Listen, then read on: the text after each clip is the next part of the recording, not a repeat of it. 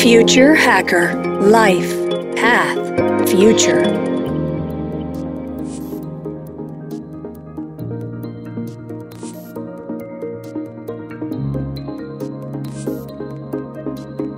Hello everybody and welcome to Future Hacker. I'm your host, Maria Taiji, and this episode is part of the Young Hackers Project, in which we'll be talking to amazing young guests between the age of 12 and 20 years old. The Young Hacker series is a partnership between Future Hacker and Be Singular, a unique learning platform on exponential technologies that empowers the next generation to create real and responsible impact by working with the technologies of the future. Young hackers will be able to collaborate with Be Singular's digital channel and will get to publish their blogs, articles, and also have an opportunity to be selected as Be Singular's ambassador with special discounts on the courses. So today we are talking to 16-year-old Aryaansh Rathore. He's from Dubai, has worked at JP Morgan, developed an algorithm to trade foreign currencies, and trades on behalf of his friends. Okay, so I will repeat that. He's 16-year-old, and with his friends, he has developed an algorithm to trade foreign currency. So we're going to explore this a little later. He's also co-founded a competition-based learning platform, and he's creating another platform that equals students access to opportunities. How awesome is that? Hello, Ari. How are you doing today? Hi, Maria. Good afternoon. I'm doing well. Summer's going on, and life is good. How's it going for you? Everything's great. And Ari, you're just 16 and you're accomplishing so much. So I'm super excited to be talking to you. This Young Hackers series, it's super exciting. I don't think it's just going to be a series. We'll have to keep doing that because you're talking to so many young people out there. And I'd love to know more about you. So before we get into all those projects that I mentioned, I'd love to know your background, So how did you grow up? What's your journey? How's your family look like? Like, what are the values that were raised? I'd like to know it all. Right. That's obviously a super interesting question because, no one really asks me about my journey per se, or at least, how I grew up. So, my family, we're pretty small, we're pretty tight. I have my mom and my dad and my younger sister. We love each other very much. And, I'd say the biggest things that I have learned in my life have come from, the people around me, which is my family. And, as it is with obviously all children, they have definitely shaped the person I am today. I'd say one thing that really stands out in my parents' style of parenting that I'd say, every day when I wake up and look at something new, it keeps on pushing me to push harder. I think it's, the fact that my parents inculcated a love of learning into me from a, very, very young age. When I was 4, my mom would read me these hardbound books about colors and animals and shapes. She'd encourage me to just learn more about the world, learn as much as I can about the world around me. And I'd say that, that kind of love of learning or that excitement, when I look at something new and decide that, okay, I want to take this bit of information and understand it and make it a part of myself, I'd say that is a really, really big thing. Your perspective as in how you look at a new problem or a new task and how you go about solving it. That's lovely. So where did you grow up? I'm originally from India, but my parents, they lived here, as in my parents work here. My mom's a housewife. My dad, he has his own startup. Yeah, I've born and brought up here. All of my friends out of Dubai, but it's not like we've forgotten about the family back home. We do visit them as much as we can. And, I guess it's really good that, you have the best of both worlds coexisting. Okay, so you have this passion for learning, which for sure defines a lot about yourself. But what I'd like to know is what inspires you? Another interesting question, I'd say. I guess what motivates me and what pushes me every day is when I'm working on something new or trying to, find a new problem to solve. I'd say I love the fact that sitting here, from my room, I can work on something and build something that can make a difference in the life of someone else, who could be on the other side of the globe that I will never interact. It's crazy because, as a young person, living in this crazy world of the internet, you can literally do anything. That is how connected we are. I'd say that is the biggest thing that motivates me to do cool things. Do cool things. I love that. From your room, right? Probably most of the generation that is listening to that. And we do hope to start reaching younger people with this Young Hackers episode. But most of the people we were interviewing had to rely on going to a library or to the school and to get this encyclopedias to research about something. And now you have access to the word. So it's a pretty different way to grow up. So that's super important for us to start talking to younger people as well, right? So let's talk about this journey of yours of creating things and venturing, right? So I mentioned 3 projects of yours. So first, you do have this interest for finance, and then with your friends, you start going to this trading world, right? And you created this algorithm. And then you have this competition-based learning platform, and then you're now working on this Career Bird project. So just walk us through your ventures. So basically, a couple of friends and I banded together, and we're setting up a micro hedge fund, you can call it. So we've gone together, asked our family and friends to allocate us a little bit of capital, and we're just pulling that in together and investing it as we see fit. One beautiful thing about the pandemic is that people are now suddenly sitting on a pile of savings. That pile of savings has to go somewhere. And there was this statistic I was seeing. More money has gone into the stock market over the last 4 months than it has in the last 15 years, and which is crazy to think about. And, I'd say it was really good time to see a lot of, volatility, which is what a couple of friends and I decided to take advantage of. Because if you have, these massive amounts of money pushing equity markets up and down, you are bound to see some crazy big moves. So we sat down and we thought about what would be the best way to quantify, these new forces that are coming into the market. I mean, you'd have heard of the whole GameStop saga that happened. It's these retail traders pumping up this stock that was constantly being shorted by a bunch of hedge funds. And, what we ended up doing was we looked at a bunch of sources of alternative data. So say, for example, we looked at the number of times the GameStop stock ticker was mentioned on a specific subreddit. And once you can quantify that, you can benchmark it with other stocks on using that similar metric. So you can see, when excitement in a particular equity builds up. And, more often than not, that kind of excitement corresponds to a move up or down in the price, as it goes. So that was one thing. And, the other one, we were basically playing around with foreign exchange. And this is where the algorithm detects like key levels in the volatility and momentum of the underlying asset, and accordingly buys and sells. It's generally pretty basic, but, for now we do have plans to actually get it incorporated and, turn it into a legal entity so we can, genuinely make some big waves with this. So that's the first thing. Second thing I'm doing is basically working on this platform that evens access to opportunity for young people. So the thing is, right now, as a high school student, if you want to access things that will basically get you a step ahead in your career, you can't do that without having to pay for an admissions consultant or something like that, which is, which really sucks, because if you're a kid, who doesn't have the money to shell out on things like academic consultants and, tuition fees, there's generally no way that you can really, move ahead professional side. That is one thing that I wanted to change with CareerBird. So basically what our tool does is it indexes things like competitions, mentorship, fellowships, internships, and it basically, puts it all to you and shows you this is where you can apply to, this is something that will be a good fit for you. And it lets you build out your profile and say you want to work as a software engineer at Apple.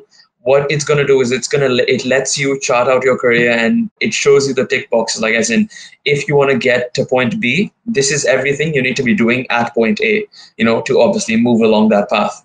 So that is, the second thing I'm working on. And the third thing, which I'd say has stalled a little, but we had the idea of creating a teen spending card or a neobank aimed at Gen Z. Because one thing I'd say that is really, really important is that kids need to be more money smart, and kids are getting money smart because I'd say the conventional kind of core systems of finance are changing. it stands to reason that you can't hand young people a mobile phone on which they can go onto and discover every single piece of human knowledge that ever exists. And simultaneously, you're telling them that it's going to take 5 days for their bank to send them their money. That is inefficient, and that is something that needs to change. And as young people, are going to start working, young people are going to start becoming more integral parts of the economy, that kind of slice of the pie, that proverbial slice of the pie is going to expand. And, what we wanted to do was get teens money smart and basically make everything so seamless and synchronized that as a young person, that, if you want to spend it, you're going to do it with us. That's basically, like the headline, the top three things I'm working on. That's amazing. And plus you're a student. Yeah. I'm curious, which bug is this one that has bitten you? Like you're like, what's up with that? Like you are this unrest that you have to keep creating. Just tell me more. Yeah, I mean, I'd say it's very definitely the entrepreneurship bug. I can say it bit me the moment quarantine started, right? We were holding our rooms, no school was going on, and we're in here for what's very possibly the next whole year. It's at that point where you have so much free time that you aren't getting distracted. You start to think about hey man, what am I going to do with my life? Very frankly, very bluntly, I'd say I don't want to be a loser. Being and not being a loser, I'd say, makes you want to think about things that make a difference in the world. What's your definition of loser? I'd say someone who doesn't have a purpose, right? You are stuck in that trap of making money for other people, not for yourself. You're making a better life for someone else, not for yourself. So, it's like you're building things and you're making a difference, but who are you making that difference for? Obviously, you can have your amazing 9-to-5 job or something, but you aren't going to genuinely see impact that comes about as a result of that. And I'd say not being a loser and making a big difference are two things that run in parallel. Okay, so let's go back to, we've been talking a lot about how your passion for learning and making a difference. So obviously education is one of your priorities, right? And you personally wouldn't be able to be doing everything you do if you didn't have a good educational base, right? Either from your schools or from your family or, whatever is helping you build your place in the world.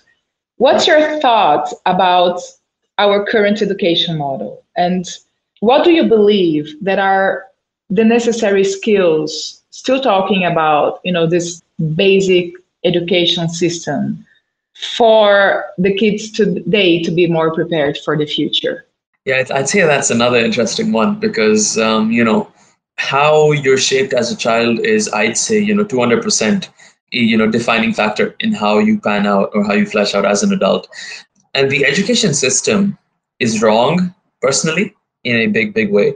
If I want to end up being a data scientist or a data analyst, I shouldn't have to be learning about mitochondria. That is just that, it's a very basic function of logic. Obviously, it is very good to learn about the world, but, I don't want to be picking up each aspect of the world and going into it at depth when I know that, I won't be using this in the future. The education system, I'd say, I think we saw this with, the Indian curriculum. Basically, what happened was that the government couldn't decide whether to, postpone the exams, because of COVID or cancel them entirely, because the entire thing revolves around one singular test that you spent 12 years preparing for, which is crazy because, if that test doesn't happen, it's almost as if, your education is invalid as per the government. And that is crazy because, it shouldn't all rely off of this one test. As someone who wants to be a sportsman or, someone who wants to pursue a career in the fine arts should not have to spend so much of their time and, have their mental health be eaten away all over this singular one test. And that's something that unsettles me.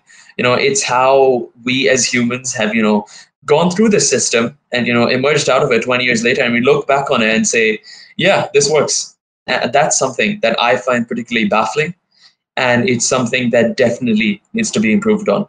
I'd say that change is to come, because young people, and this is just a genuine acceptance, young people don't like school. But I'm talking about, if you end up refining it and genuinely thinking about it, these young people are the exact same people that 10 years down the line are going to be in a position of power, to make genuine, impactful, meaningful change within this system. And that is when we're going to see these old, outdated concepts changing for good. So, following that line, how do you see the future of work?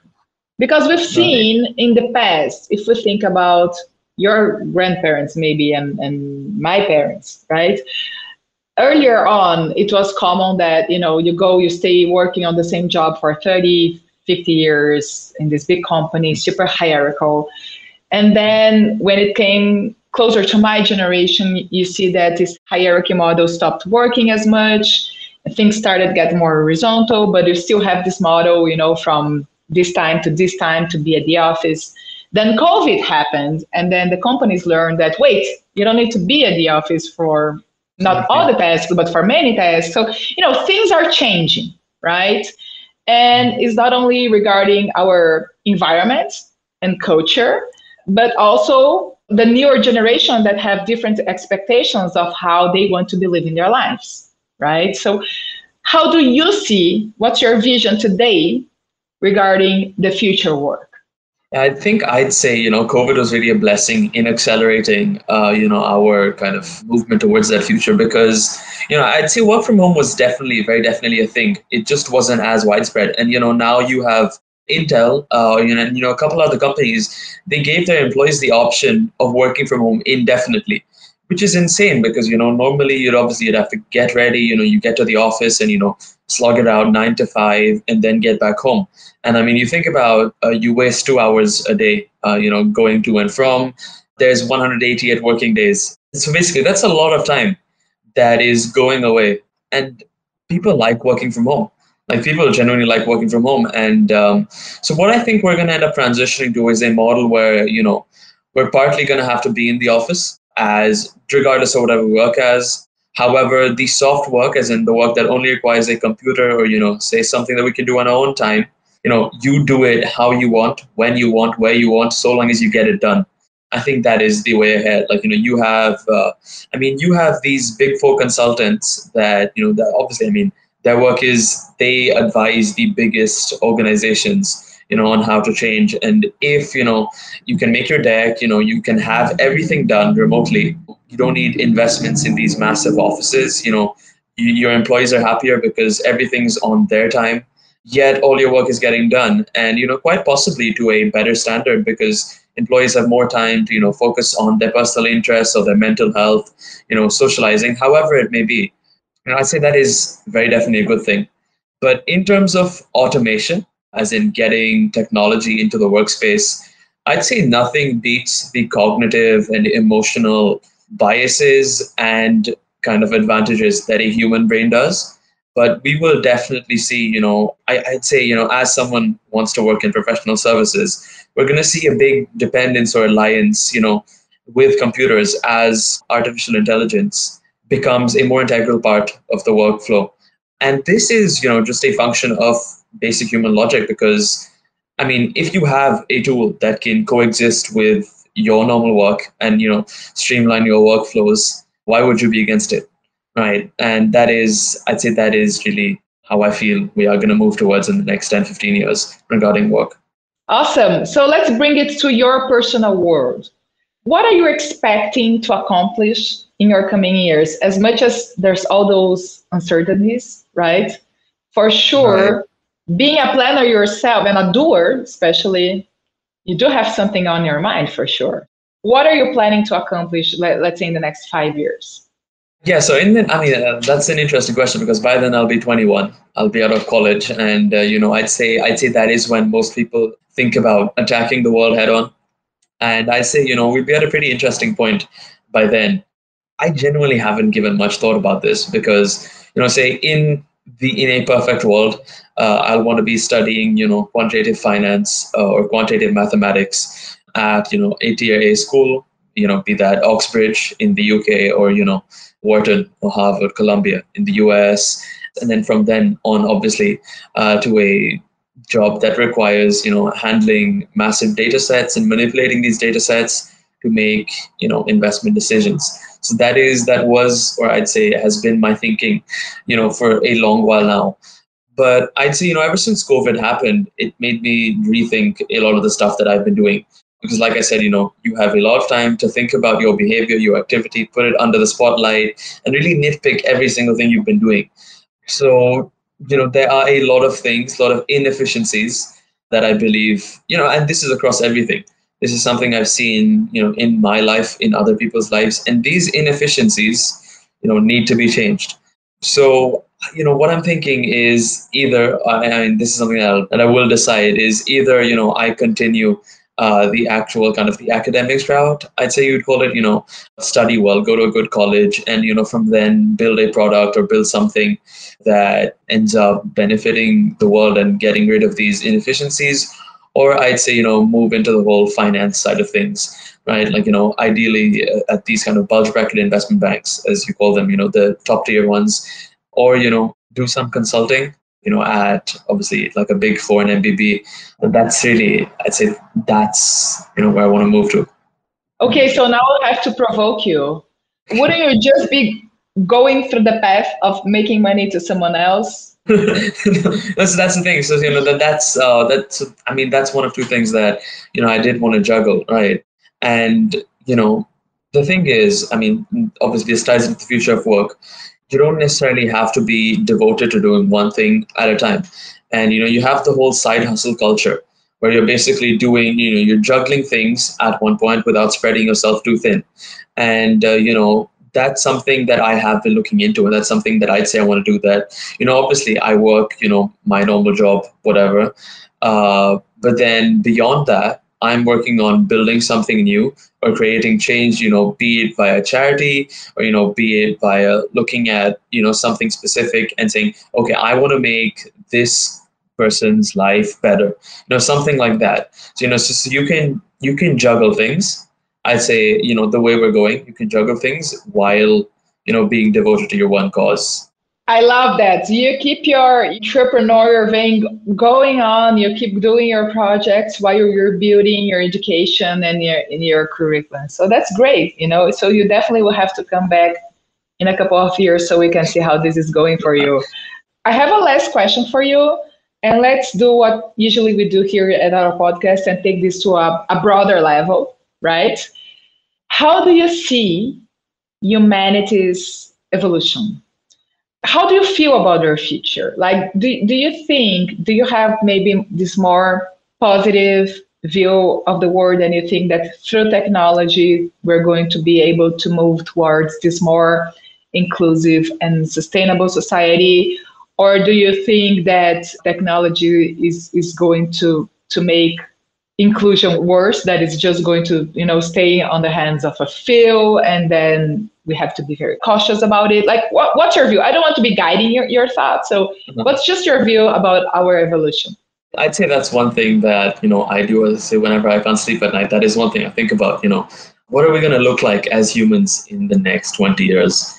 And it's crazy to think about, because I personally feel that we're going to see a merge of technology and humanity.